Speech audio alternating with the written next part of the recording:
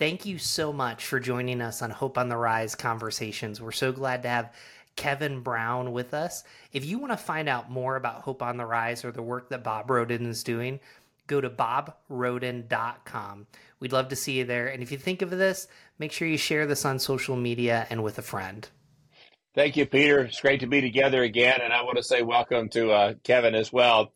You know, I have a grandson who attended Cincinnati Hills Christian Academy, and my son-in-law, Dr. Dean Nicholas, is they call it head of school there. So we were out for the graduation or commencement service on at the end of May, and and Kevin was the speaker. I thought, wow, we get to hear Dr. Kevin Brown, the president of Asbury, and with all that's been in the news these days. And so he called it his graduate talk. I love that. I love that, Kevin. And then he just in such an articulate way talked about them populating their mind with good things out of Philippians 4:8. And then he told a story at the end that really captivated me, where when he talked about the lamb wins. And so I went away just saying, wow, I would love to have a chance to meet Kevin, and maybe we could do even a podcast. And so I asked Dean if he would be kind enough to introduce me to Kevin by email. And he did that. And Kevin responded by saying, I'd be willing to do a podcast and talk about hope, because he said to the students, I have great hope for Generation Z because of what we experienced at Asbury in February. And so we're here today, Kevin. I want to say thank you for being with us and being willing to talk about this. So I'm gonna throw it to you in just a moment here and I want you just to talk about what you experienced in February and what it is that gives you hope for Generation Z, or Gen Z, it's called, based on what you experienced in February and any other context you want to give that. So welcome, Kevin, to Hope on the Rise, where we teach that hope is a noun rather than a verb. We know it can be a verb, but we're talking about hope as a noun. So welcome, Kevin, to Hope on the Rise. Thank you so much. What an honor to be here. And Bob and I got to speak yesterday and have connected a couple of times, and I'm honored at the invitation. And your comments about February, yeah, there's so much I'm still processing, and I have shared that oftentimes I find, or I feel, my comments about that are inarticulate because I'm still trying to wrap my mind around what we saw and what we experienced, and almost a desire not to mislabel some of those things. But it was very much an event that was led by Gen Z. Certainly a lot of young adults participating, a lot of folks from that generation. And I think there are certain characteristics that arise with greater tendency when we talk about generational cohorts. And for Gen Z, some of those characteristics are, one, they're obviously tech savvy. They very much have a can-do attitude. They're self-driven. They have a desire to make the world a better place. They're confident. They're empathic. They have a deep sense of concern and care for others. But what we often hear is how much they value genuine interactions and authenticity. And so I think that is key to understanding what we saw in February and how Gen Z really gave themselves to that event, humbled themselves, consecrated themselves, repenting, testifying, and then going out and sharing. Because if you think, especially of the last 4 years, it's been a really, really hard moment. And it's difficult, I think, for all people in the United States. But I think some of those challenges are asymmetrically and acutely felt by younger generations. So we see global wars, we see economic uncertainty, and we feel that. There's social unrest, there's racial injustice, there's this trenchant political polarization that's marked by inflammatory language. When we look at the church, we've seen massive failures in public failures in churches and parachurch ministries. And this breeds, I think, a kind of cynicism and frustration, but it also, I think, emboldens that desire, especially that young adults have, for something real, something genuine, something authentic, something true. And I think we just saw these students crying out and saying, I want to give myself to something that's real and good and authentic. And I've repeated so many times Matthew 5:6, blessed are those who hunger and thirst after righteousness. They shall be filled. They are the ones who will have their appetite satisfied, who truly desire a right relationship with God and a right relationship with neighbor. So whatever else we saw hungry hearts come to the Lord, and we saw that hunger met, and especially among this generation. That gives me hope. How was there anything that sort of prepped the college environment for this? I mean, was there sometimes days of fasting and prayer that precede these kinds of things, or did it just sort of come out of the blue, as we say? Yeah, I would say a couple of things. It's hard to identify, the causal elements that might explain some of these things, but some things that are pretty consistent in our community. You mentioned prayer. There has been a lot of prayer. There's been a lot of prayer amongst our stakeholders, our constituents, our alumni, staff, faculty, for a long time. There's a kind of what I would describe as a collective imagination for things like this happening. So Asbury has had a history of revival type events, the most popular being in 1970. In fact, a couple of years ago, we had, it was right before COVID actually, a 50-year celebration of the 1970 revival.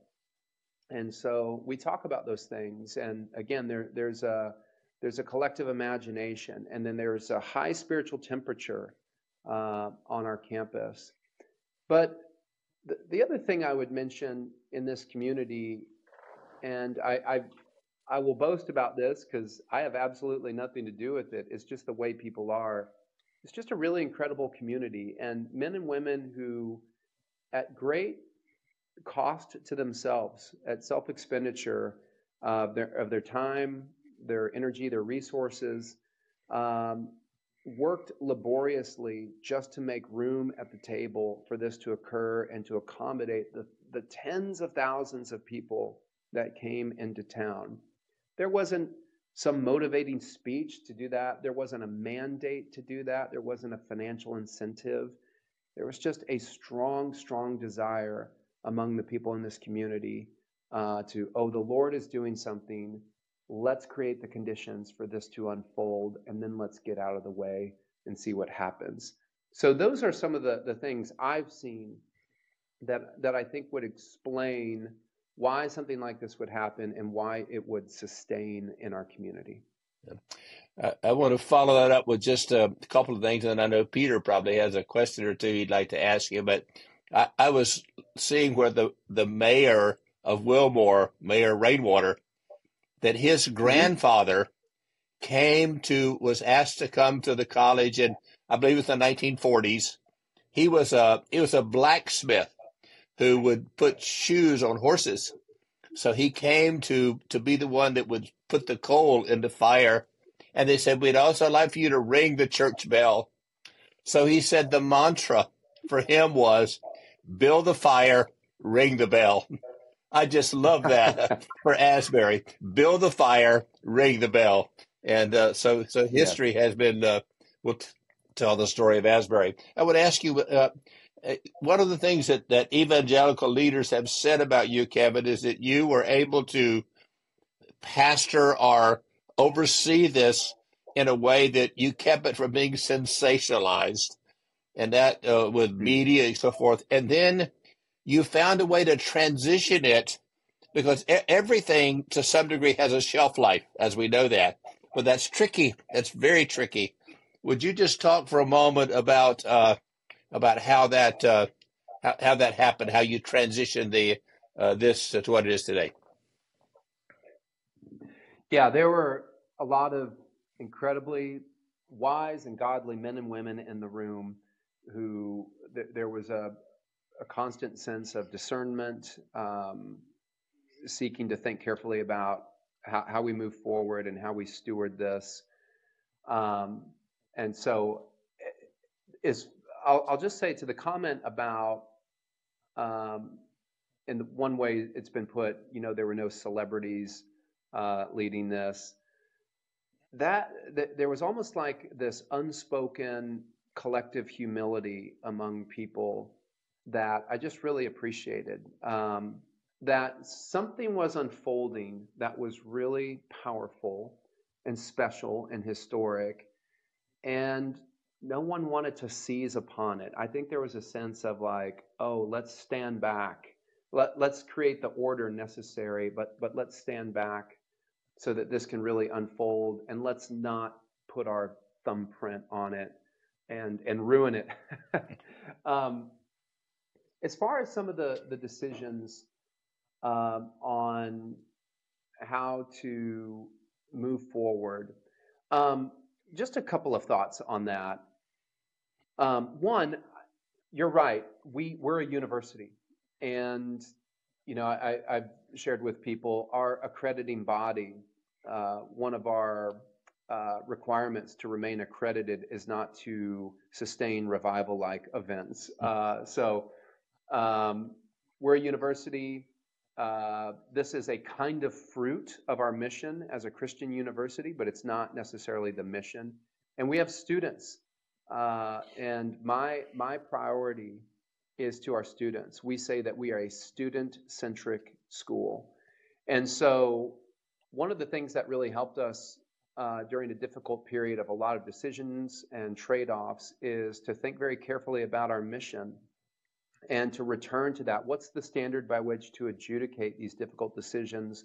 Well, what's our mission? So that was helpful to just kind of the knowing your why, returning to that. But related to that, I think there's a trajectory to events like this, and the trajectory is out. And in other words, the goal was not to perpetually localize what was happening, but to send it out. And so you mentioned fire, ring the bell. What was the phrase? Build the fire, ring the bell. The fire. Yeah, that's excellent. So related to fire, a metaphor that emerged was, and I've shared this several times, a fire is brightest when it's tallest. And in that sense, we had this blazing multi-week bonfire, a spiritual bonfire. A fire is brightest when it's tallest, but a fire is hottest when it is actually simmering down into smoldering embers.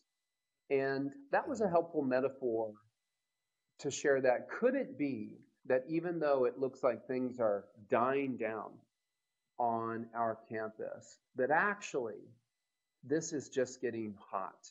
And to carry that metaphor, the the visitors that we had, the ministers, the leaders, the students, we counted over 280 different colleges and universities that came to our campus.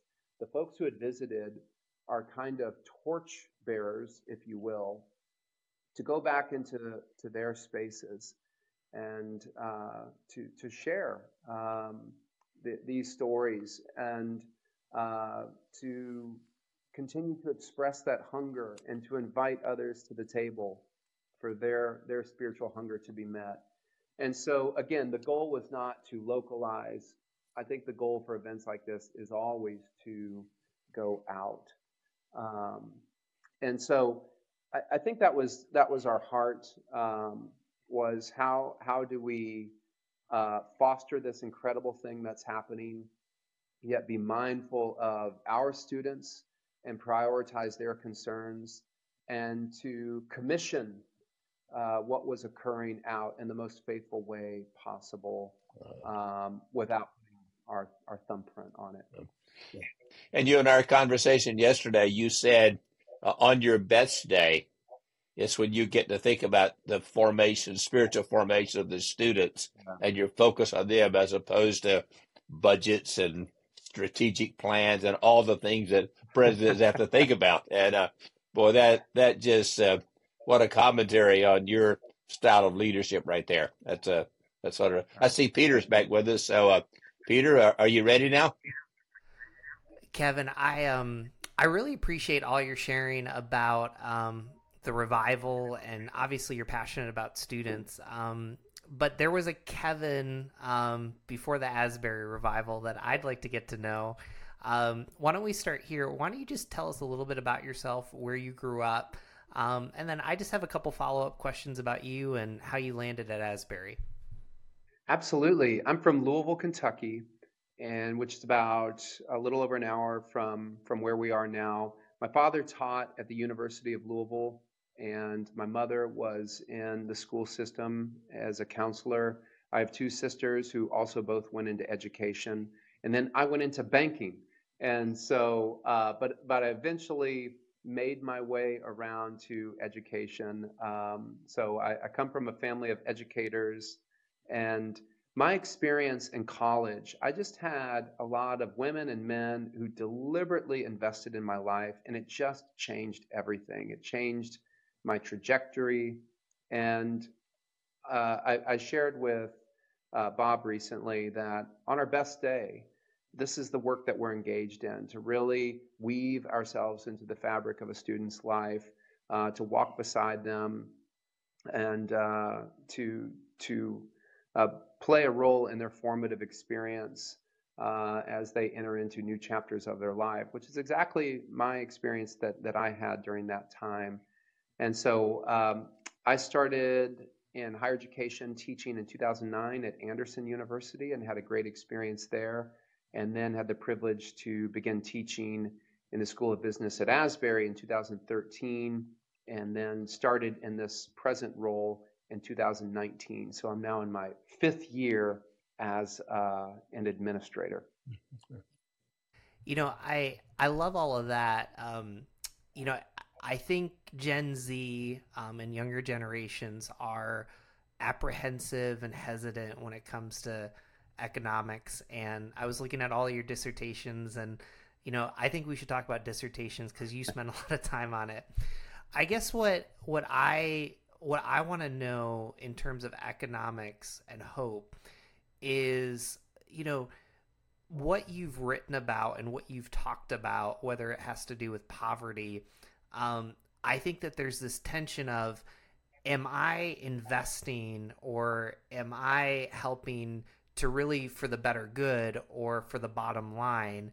And I'm sure that you experience that a ton. And I know that our country is talking a lot about economics. We have, Mhm. we have voting coming up. So I guess for you, kind of knowing this generation, being in an older generation, I'm not going to guess what generation. How do you navigate that tension of, investing for the greater good versus investing for a profit in the bottom line? Yeah, one of the things that Bob had mentioned, a graduation talk that I give, and one of the things that I had a chance to speak at a few commencements this year, and I shared a great quote by Wendell Berry, who's here in Kentucky, where he says, a good artist could also be a good forger. There's an ethicist, Martha Nussbaum, who has said a good doctor could also be a good poisoner. And I think we could go on.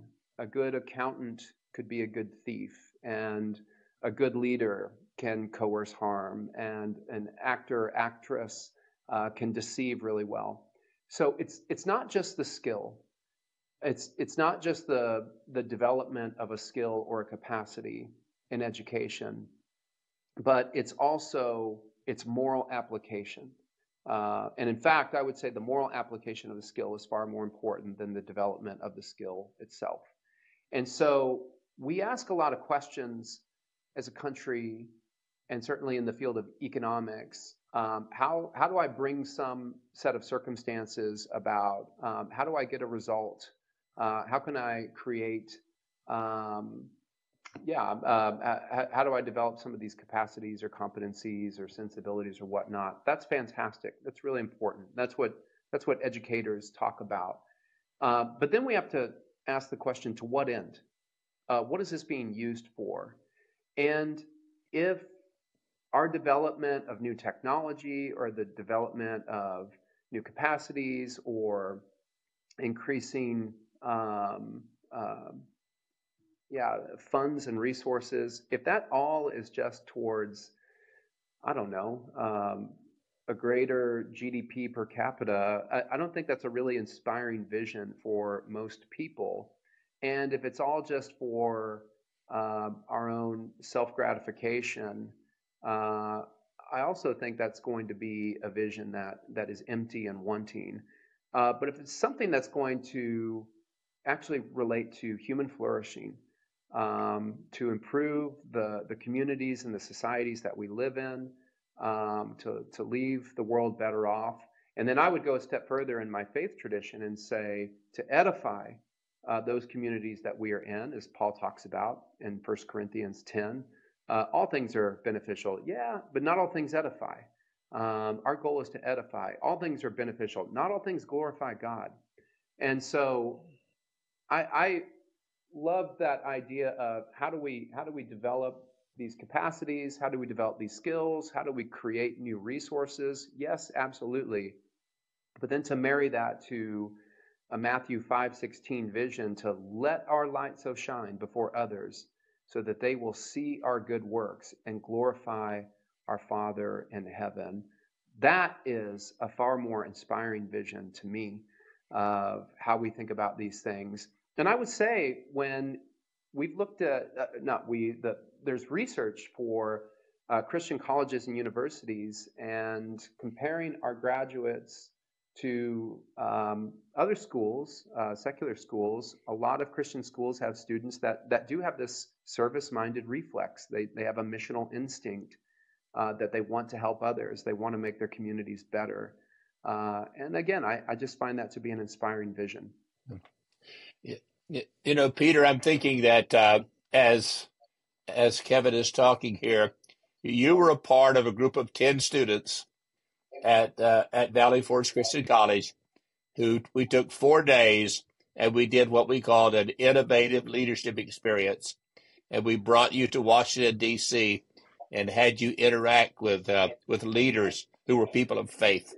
And we talked. We had almost a Socratic method where we asked questions back and forth. And it was a great experience. And you and others have said it was one of the most fulfilling experiences of your college experience, which is, I think, Kevin, what you're saying, that people are looking for a way they can apply and interact with what they learn. And that's really a key, because we can get academic ivory towers and we not go anywhere with it. But that's the key is when our experience matches our information. And I think we are really onto something there. You know, Kevin, I think your experience of being selected to lead this school in 2019, then COVID hits in spring of 20. You have impeccable timing, guy. It's amazing that you 1 year into your first year, I guess, the spring of your first year was when COVID hit. Is that correct? That's right. It's been a roller coaster. And then in February of 23, you have this amazing, unexpected, visitation of God. I think we could call it a visitation of God's Spirit to your campus. And I mean, all of these things together created a mix that's pretty interesting for you and for Asbury. Yeah, Kevin, I guess I'm just curious as someone that's with Gen Z all the time. Um, there's questions that I'm sure you wish people would ask you, and there's also things you wish you could talk about hope for this next generation that you don't get asked, or there's something that you're like, just give me an opportunity to say it. You're in a very unique position, so I just want to give you that platform to talk about what you're not being asked or what you wish you could say. This is your opportunity to say it. Oh, wow. I think I would say two things. And one circles back to the conversation we just had a moment ago about the common good and what's inspiring to young adults or anyone, not just to make money or whatever, but to really to help others. Well, I'll put it this way. I kind of grew up with an evangelical story of the Christian life is just not that fun. It's good and it's true, and you'll go to heaven, but you gotta hold your nose and suffer through this kind of boring life, and all your friends will get to party and do these fun things. But don't worry, when you all die, you get to have a party in heaven for eternity, and they're going to suffer somewhere. I just think that's a really bad narrative. And we try to emphasize here that this Christian life that we're invited into is our best life. That when Jesus says, those who lose their life for my sake, they find it. And in John 10:10, he describes that as an abundant life. Paul talks about taking hold of the life that really is life. Mhm. And so this is what we want our students to hear, that this life of uh, living for Christ, living for others, edifying others, using our God ordained capacities to serve others. This is our best life. And it's a life where we experience meaning, fulfillment, and gratification and satisfaction. And it's the abundant life, as Christ mentioned. The second thing I just would mention about Gen Z, statistically speaking, these students come with different spiritual sensibilities than previous generations. More than a third of Gen Z is religiously unaffiliated. Most don't believe it's necessary to raise a child in religion.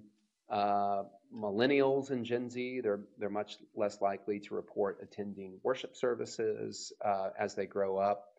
Um, so I understand that this generation has less of a religious orientation, but that's where I go back to. They want something more. They want something real. They want something genuine. And I've shared several times. I was really inspired. There was a podcast about the outpouring from someone who I think they may be out of New York, but they're not a person of faith. But on the podcast, they said, regardless of what you believe, you can't deny there are young people who have this burning, earnest belief in God. And they ended that by saying, and now I think you can say these young people have kicked off a movement of sorts. That quote really inspired me then. It inspires me now. This generation, our generation of students, that they will be a kind of movement. And I believe in that. I believe in them. I have hope for them. And every day that Peter or Bob, that you and I are coming in to educate them, whether that's in a school or a ministry, every day that we are praying for these students, every dollar that we invest in their lives, these things constitute a living vote for their future. So I believe the Lord wants to do something special with this generation, and I think we have the privilege to join in on that, and that's a great hope for me, and to see that um, these these young adults are saying, I don't want something fake or false. I want something real. I'm going to value that. And I think that's an instinct that we need to recognize and value within that generation, because I think that's going to carry them into some great things. Yeah.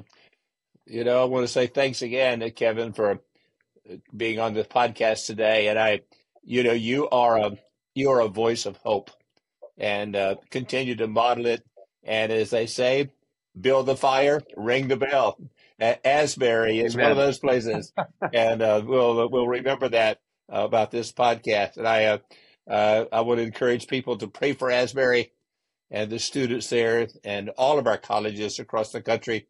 And I know that that God has you in the very palm of His hand, and we're grateful for this opportunity. So why don't we just close with a word of prayer here? We'll pray for Asbury, and then Peter, you can give us any final word as we leave. Okay, Lord, thank you for this opportunity today to speak with one of your appointed servants who is leading a community of faith to new levels of understanding about how God works in our lives, and to experience the joy of following Jesus Christ. We pray your blessing on Asbury today. Pray your blessing on all of our colleges that lift up the name of Christ. And we pray for those that are struggling. We ask for you to intervene in every situation. So thank you, Lord, today for hope. We do believe that tomorrow is going to be better than the day, and we're doing something about it. In Jesus' name, amen and amen.